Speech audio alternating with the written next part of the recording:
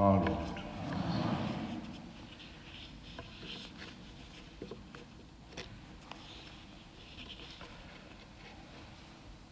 A good friend of mine is a rabbi in South London, and we occasionally swap stories together.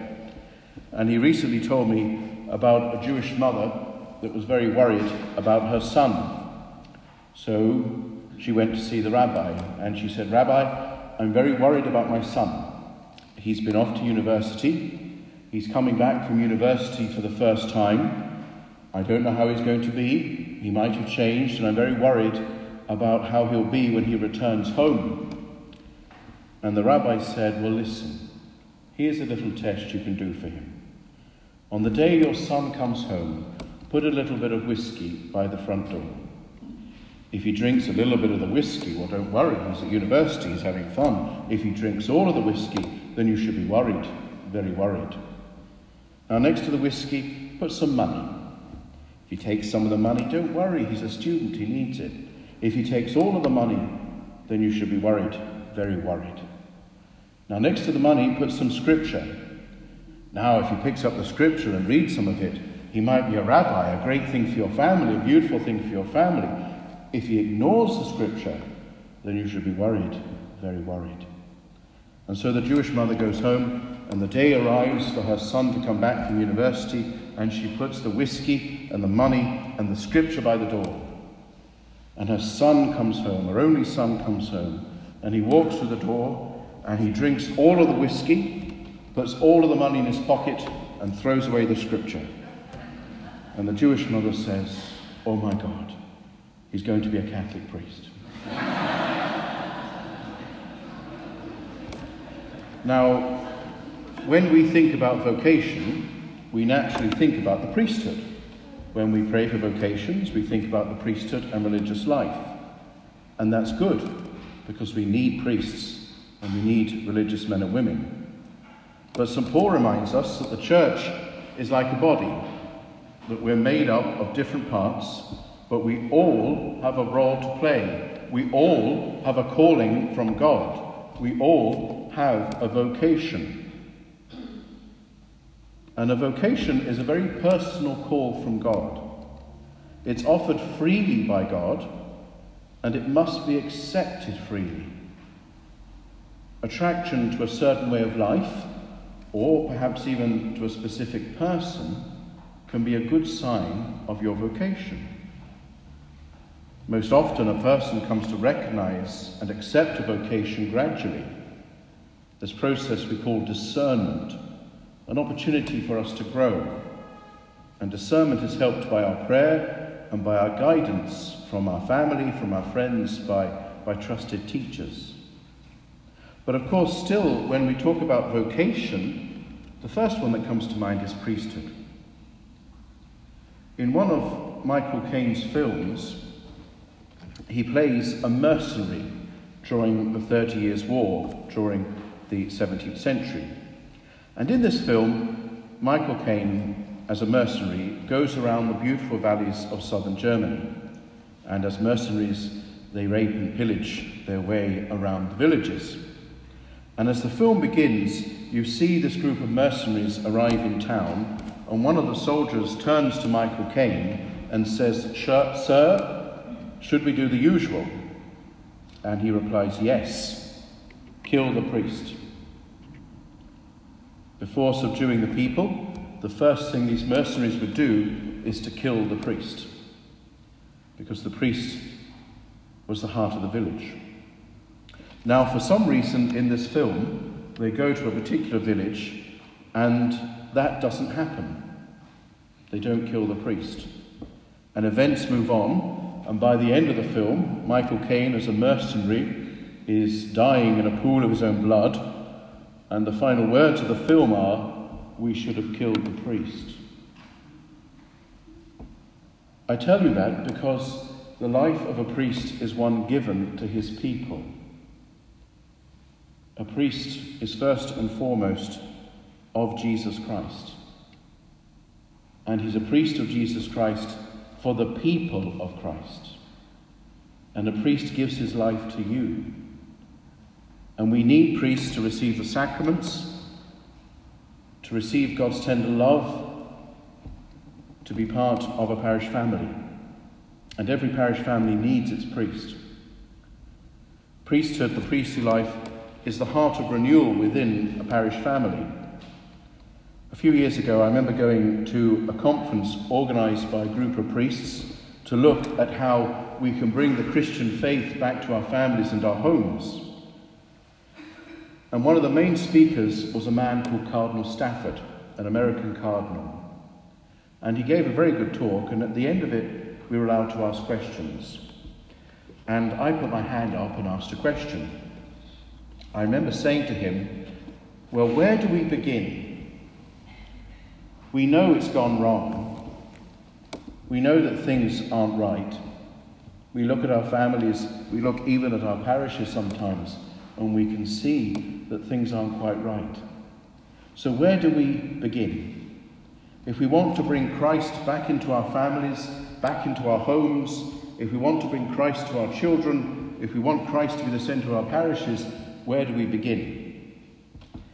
And he smiled and said, Father, there's an easy answer to that. We begin with the priesthood. And he went on to explain that at the heart of the church should always be a healthy and holy priesthood. We don't just need priests. We need good and holy priests. And so tonight, I ask you as a parish family to pray for vocations to the priesthood and to encourage them. If there's a young man in this parish that you think should be a priest, well, tell him that. Say to him, have you thought about the priesthood? Have you thought about the calling that God might have for you? Encourage him to be a priest. Encourage our young men to think about the priesthood, because it's a beautiful life. I love being a priest. I'm not very good at it, but I love being a priest. I can't imagine anything else in my life. And we need to open up our hearts to encourage our young men to be priests. And then, of course, the gift of religious life. Pope Benedict said, consecrated men and women of today have a duty to be witnesses to the presence of God in a world that is ever more confused, in a world where toning down has substituted beauty and distinctive colours. So in an increasingly bland and uniform world, we need young women and young men who are going to dare to be different.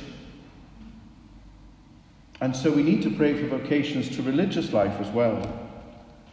Is there someone you know who would make a good religious sister or a good brother? Again, encourage them, pray for them, and let them be part of this parish family. So priesthood and religious life, when we think of vocations, they're the two that come to mind most. But there are other callings, there are other vocations. But before talking about that, I really would ask you as a parish family to pray for vocations to the priesthood and religious life, to pray for young men and women to answer the call of God. We need them. But for most of us, the vocation we're called to is family life, or perhaps married life. But not all of us. There's a vocation within parish families that isn't always based in married life or family life. After giving a homily on vocations once, I was approached by a member of the congregation, and she was very kind and grateful for the talk, but she was disappointed about one thing. She said, "Father, you didn't talk about my vocation." And she was a single woman. Since then, I've often thought about people who are single for the Lord. Single Catholics, single men and women who are called to a particular vocation within our parishes. Single men and women who, for various reasons, don't go forward into married life, don't have a family life perhaps, and yet they are the cement of every parish. In the building blocks of parish life, single men and women are the cement that can keep the parish building together, that can keep the house of God together. they have a place, and they have a family. Single men and women are not alone. They're at the heart of our parish life, at the heart of our parish family. And it is a calling sometimes. For various reasons, it's a vocation that people have to embrace. And so single Catholics who are single for the Lord have many gifts to give to our parish family. And the greatest one, of course, is to imitate Christ, who was a single man and gave his life. The Second Vatican Council teaches that all Christians, in whatever state or walk of life, are called to the fullness of Christian perfection. And so whatever vocation we have, the call is there for us to become perfect, as Christ is perfect. Now that's a particular call for those who enjoy married life. The call to marriage is a particular way of living, and it's an answer to the universal call to holiness for every Christian. The call to the priesthood, religious life, single life, they're particular vocations. The call to married life is another way of answering that call from God to follow him. There's the old saying that it takes two to tango. Well, in married life it takes three: the husband, the wife, and God. Because in marriage, we answer the call from God to commit our life to someone else.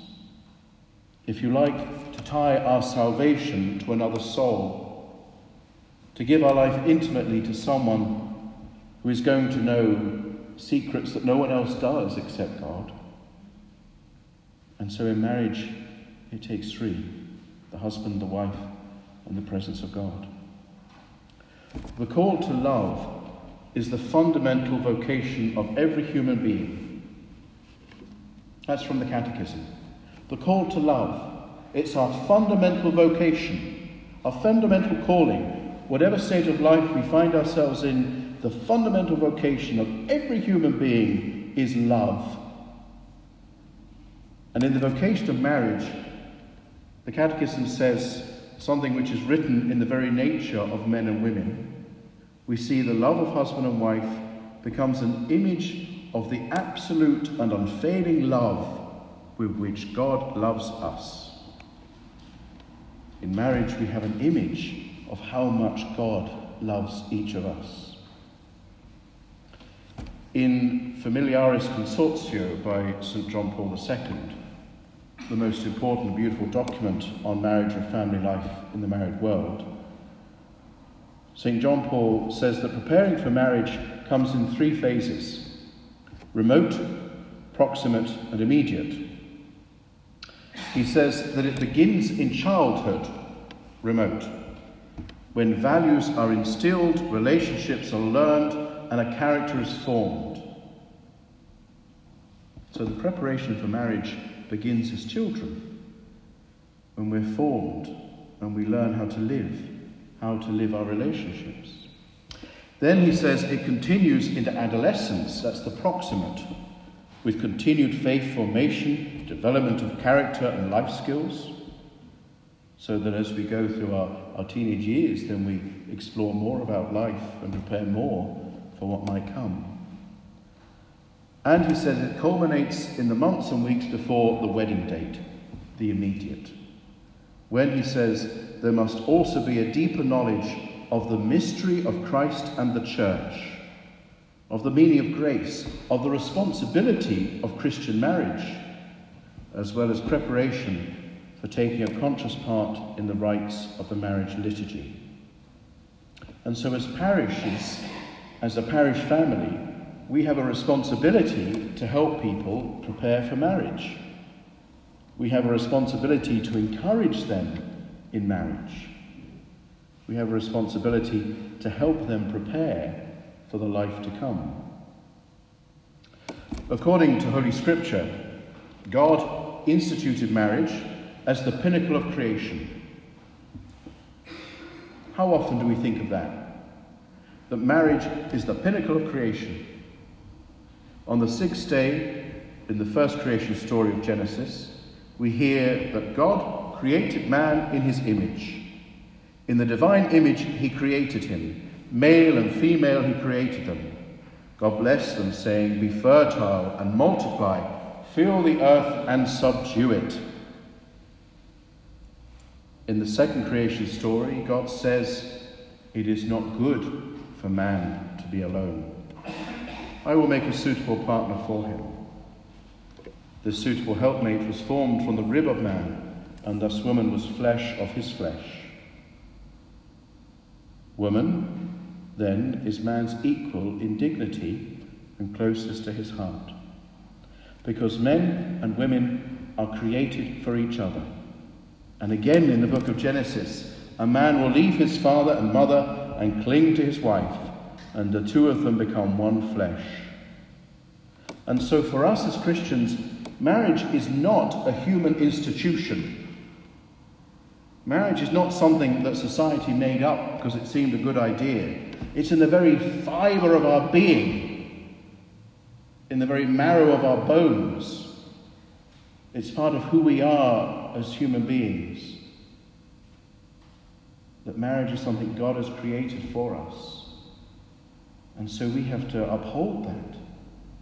Uphold the dignity of men and women. St. John Paul said in that same document, "It is the duty of every man to uphold the dignity of every woman." That's beautiful. It's the duty of every man to uphold the dignity of every woman. Christians are new creations in Christ, healed of sin and its effects. Marriage in Christ is also recreated and made new in Christ.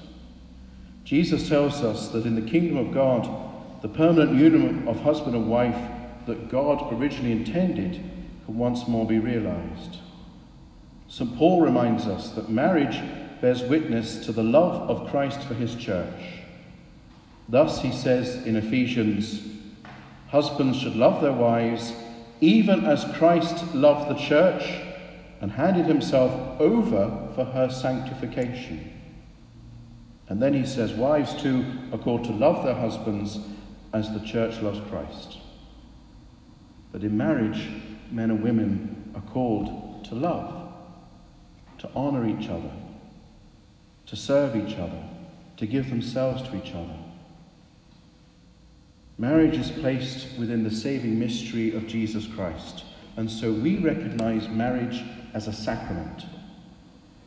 It's a means through which husbands and wives grow in love for each other and for their children, and hopefully go hand in hand to eternal life. So when the Catholic Church teaches that marriage is a vocation, it's saying that the couple's relationship is more than simply their choice to enter a union which is social and legal. For us, when a couple gets married, they recognize that God has created them for each other, that they are a beautiful gift to each other, and it's a gift that you open and keep. You don't get the receipt to send it back if you don't like it. It's a present that God has made for us. And it's a response where two people dive into the deep end together. But they do that hand in hand. What begins as an attraction deepens into commitment. And so those called to married life are called to be supported by their parishes, supported in becoming holy, and to serve the wider parish family together. Now, I know that marriage is not easy. I know that marriage can be very difficult. Putting up with somebody can be hard work. My father likes to say that first there comes the engagement ring, then there comes the wedding ring, and then comes the suffering. Because marriage only works if we can be patient with each other, putting up with each other, caring for each other. I remember when I was a younger priest, and I moved into a presbytery in Manchester, and it was a presbytery where there'd been a priest for 38 years, God be good to him, and in that 38 years, I don't think he'd opened a window, dusted a sideboard, or hoovered anything in the entire time. It was a pretty grotty house. And so I spent my first day mopping and cleaning and dusting and hoovering and opening windows. And at the end of a long day of cleaning, I went up to one of the beds that looked decent. And as I sat on the bed, and I took my glasses off, and then I took my shoes off, and as I put my feet on the ground, something felt unusual by the bedside. Didn't feel quite right. And so I put my glasses back on, and sure enough, by the bedside were hundreds of toenail clippings. Now, that's a pretty grim thing to find. So I explored the bed I was sitting on and found a pair of false teeth under the pillow. For me, that's an image of married life. An image of what it means to be married to someone. That you put up with the toenail clippings, that you put up with the false teeth, because you're in love. And in love, you're willing to put up with each other's funny little ways and grotty little habits, because you look past them. You look past the difficulties and the problems and look towards eternity together. One of the problems with a lot of young people getting married today is they have their first row and they think that's it. They have their first disagreement, their first big row, and they think it's over. That's it. We have to help them go forward sometimes and look beyond the present moment, look beyond the difficulty, and find again the love that can help them, the love that can keep them together. And so as a parish family, we have a responsibility sometimes to help them. Growing up, my parents used to row all the time. I hope they never listen to this because they'll kill me for telling you that. But they used to row all the time. But they always made up. Sometimes that was even worse, but still. They loved each other, and they still love each other. 40 odd years later, they're still rowing, still having disagreements, but they're still there for each other. My parents are quite different people. My parents have very different political views as well, but they both are quite active in campaigning in politics. And so at election time, Mum will do one side of the road and Dad will do the other side of the road for different political parties.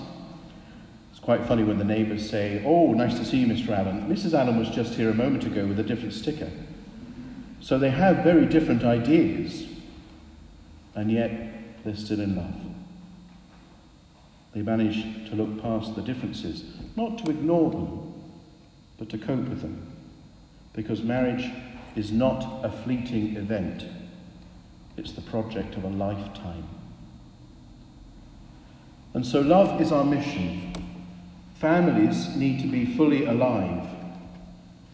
And when we think about the family fully alive, we go back to St. Irenaeus, who said that the glory of God is man fully alive. In like manner, the glory of men and women is their capacity to love and together create a family. Now, every child born in a family is a gift from God. Every child is loved by God. Every child comes from the mind of God. And the family is the temple where life is sacred. It is a temple dedicated to the gospel of life. And St. John Paul reminds us of that, calling us to live the gospel of life. And so we have a duty to protect human life from the moment of conception to the moment of a natural death. And we should be proud of that. We should be proud that as Catholics we believe in the gospel of life. And we do everything we can to protect human life, to cherish it, to love it. Because every child is precious.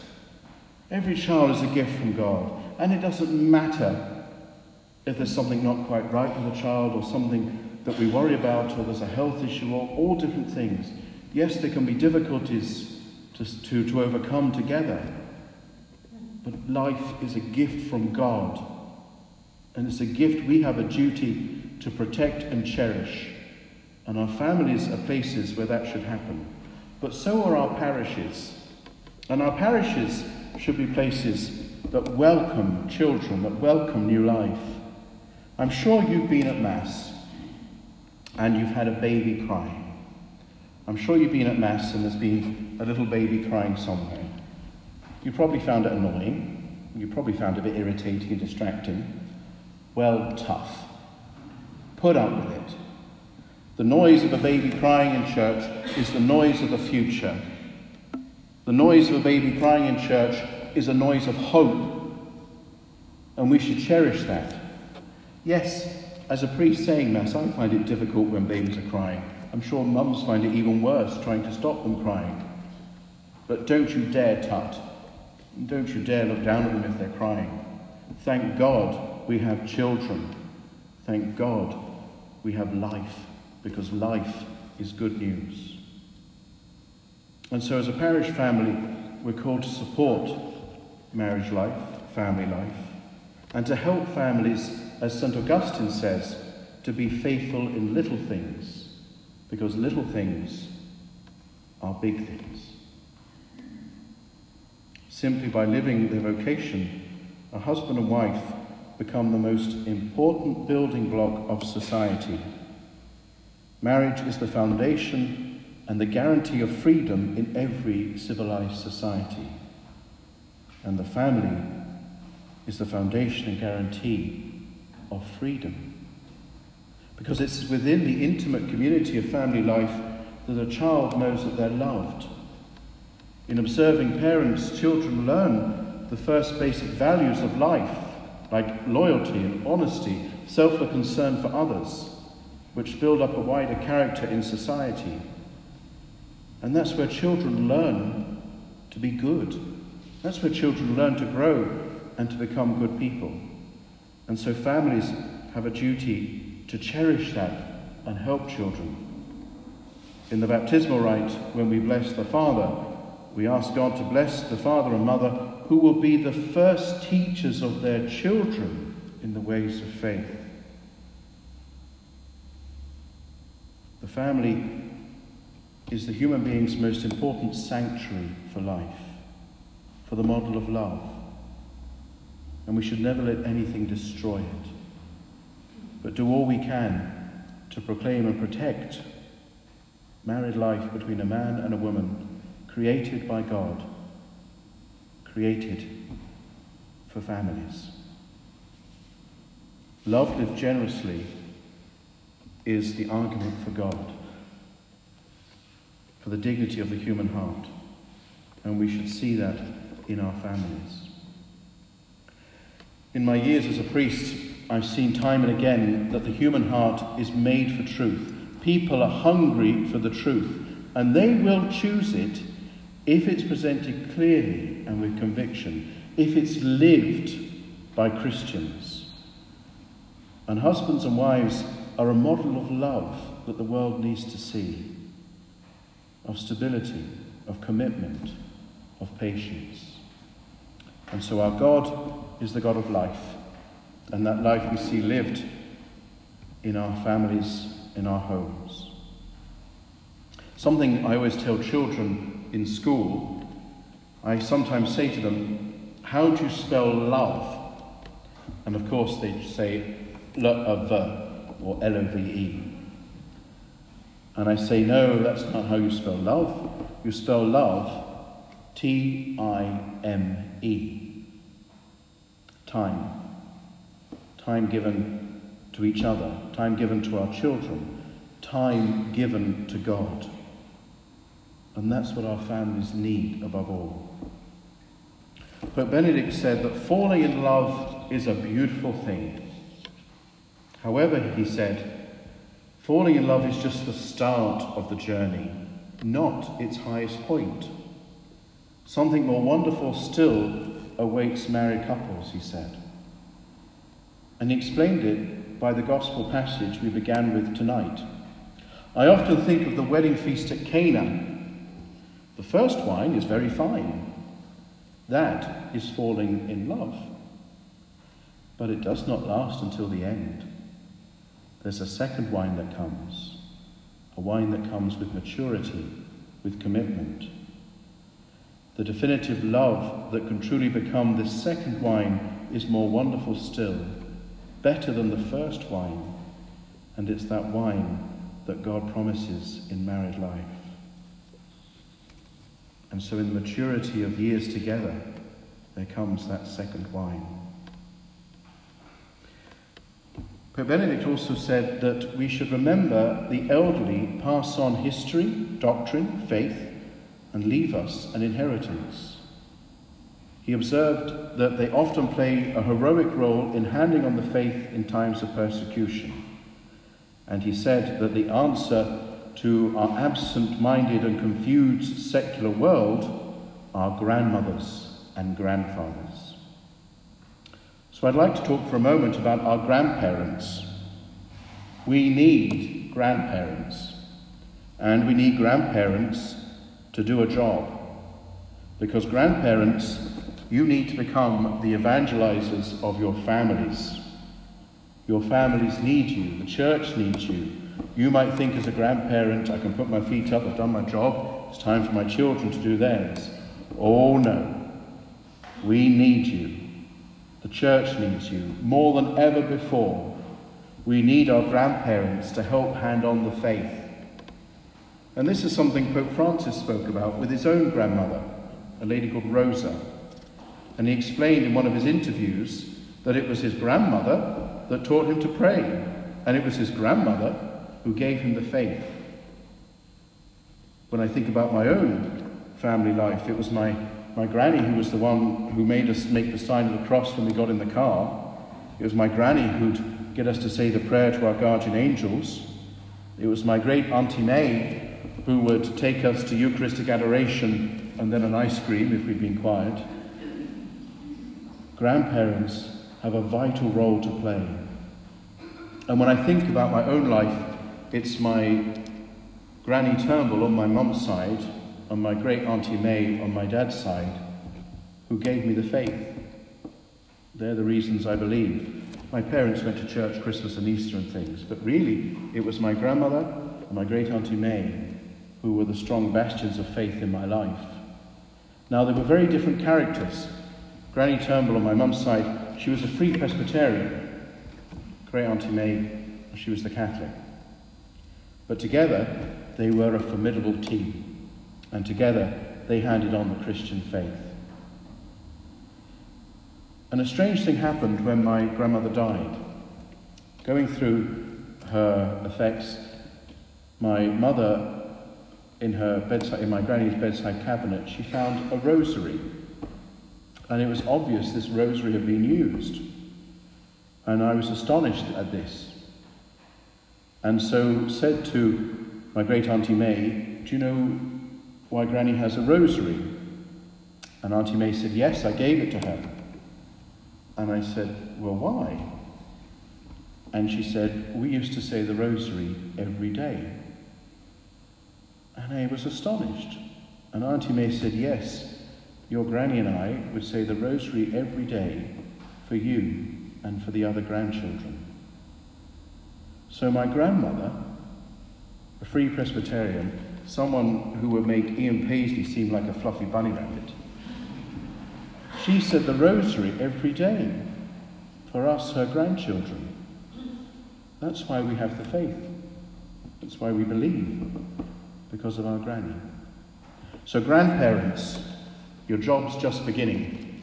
We need you, and we need you to help hand on the faith to your grandchildren, to be an example for them. Now, another vocation that comes from married life and family life is the vocation of a widow. Now, in Scripture, we often hear about widows, heroic widows, widows in the early church who served the Christian community. And that's something we still need widows to do today. When someone you love dies, when someone who has been the rock in your life goes home to God. There's nothing any priest or bishop or pope can say to take away the pain of losing someone we love. But that gap that's left behind needs to be filled up. That gap that's left behind when someone we love dies, we shouldn't just let it be there. We should fill that up with doing something good. And so in our parishes, widowers are essential. When I think about my own parish in Chelmsford, if there's someone in difficulties, someone with problems, someone who needs help, it's the widows and the widowers of the parish who come forward. And we need to imitate them, to be like them. And remember that if you are a widow or a widower, you still have a family. You still have someone to care for you and love you. You have this parish. And we have Jesus Christ. And always imitate perhaps the greatest widow in Scripture. We don't often think of her as a widow, but our Blessed Mother, Our Lady, married to St. Joseph, and the tradition of the church is that St. Joseph died when she was young. So she was a widow, but she was a widow who stood by the cross. She saw her son die. Nothing can plumb the depths of that grief, but she was there. And we need our widows and widowers to do that today. St. John Paul II said that as the family goes, so goes the nation, so goes the world. If we care about the world we live in, we need to care for our families. And it's not easy. It's hard work. It's difficult. But in love, we're called to serve each other. It's a vocation we all have. Remember what I said at the beginning. The essential vocation of every Christian is to be loved. A couple of nights ago, I said St. John Paul's worry that the reason we don't have saints is that people aren't prepared to be loved. Well, we need to love each other, and especially our families. I've spoken for too long this evening, so I'll try and come to an end now, and you'll be relieved to know. But I'll finish with just a little story about a young man called James Foley. Now, James Foley was an American journalist who was kidnapped and killed by Islamic fundamentalists in the Middle East. Now, before he was killed, he had been kidnapped twice. And when he was kidnapped the first time, he was released. And on his release, he wrote a letter home. And this is what he says in the letter. He said, "Myself and 2 colleagues had been captured, and we were being held in some military cell in Tripoli. Each day brought increasing worry that our parents would be panicking, that Mum and Dad would be worrying. Each day brought new pain and beatings. My colleague Claire, who was with me, was supposed to call her mum on her birthday, and this filled her with more pain than the beatings. And so I suggested that we pray together. And as I prayed that my mum would know I was okay. I prayed I could communicate with my mum through God. And I began to pray the Rosary. It was a prayer that my mother and grandmother taught me. I said 10 Hail Marys between each Our Father. It took a long time, almost an hour, to count 100 Hail Marys on the knuckles of my hands. But it helped me to survive. Claire and I prayed together out loud. We were given great strength as we had this conversation with God, and we knew that we did not suffer alone. A year after writing that letter, James was killed. Now, James Foley coped with the beatings, with the violence, with his eventual death, because of what his mother and grandmother had taught him. That young man coped with a pain that we can't imagine, because of a gift given to him by his mother and grandmother. We should pray that all of our families, our mothers and fathers, grandparents, prepare to hand on this precious gift to children. So, dear friends, tonight is our final talk in the series of talks in the evening. We come to the weekend. On Sunday, we have the final Mass of the Mission. And so as we come to the close of our time together, I'd like to say thank you. Thank God for you. Thank God for your faith. Thank God for your courage. And thank God that you've allowed God into your life. I know I speak for Father Stephen when I say it's been a huge privilege to be with you this week, and we thank God for you. Thank you for your courage in living your Christian faith. Thank you for your witness to Jesus Christ in this world. Thank you for being part of this parish. You are this parish. This is your home. Thank you for making it a holy place. So look after each other. Take care of each other. Look after your parish together. It's yours. You take care of it. And I'd ask you as well to put up with your parish priest. To take care of him. To love him. To look after him. You are truly blessed in your parish priest. And you should thank God for the gift of your Catholic faith that you receive through him. But thank you. Thank you for this week. Thank you for your courage and witness. Thank you for your faith. And so whatever vocation God is asking you to fulfill, whatever vocation God is calling you to live in this parish family, fulfill it, love it, cherish it, and remember that life is worth living. So get on and live it. Glory be to the Father, and to the Son, and to the Holy Spirit, as it was in the beginning, is now, and ever shall be, world without end.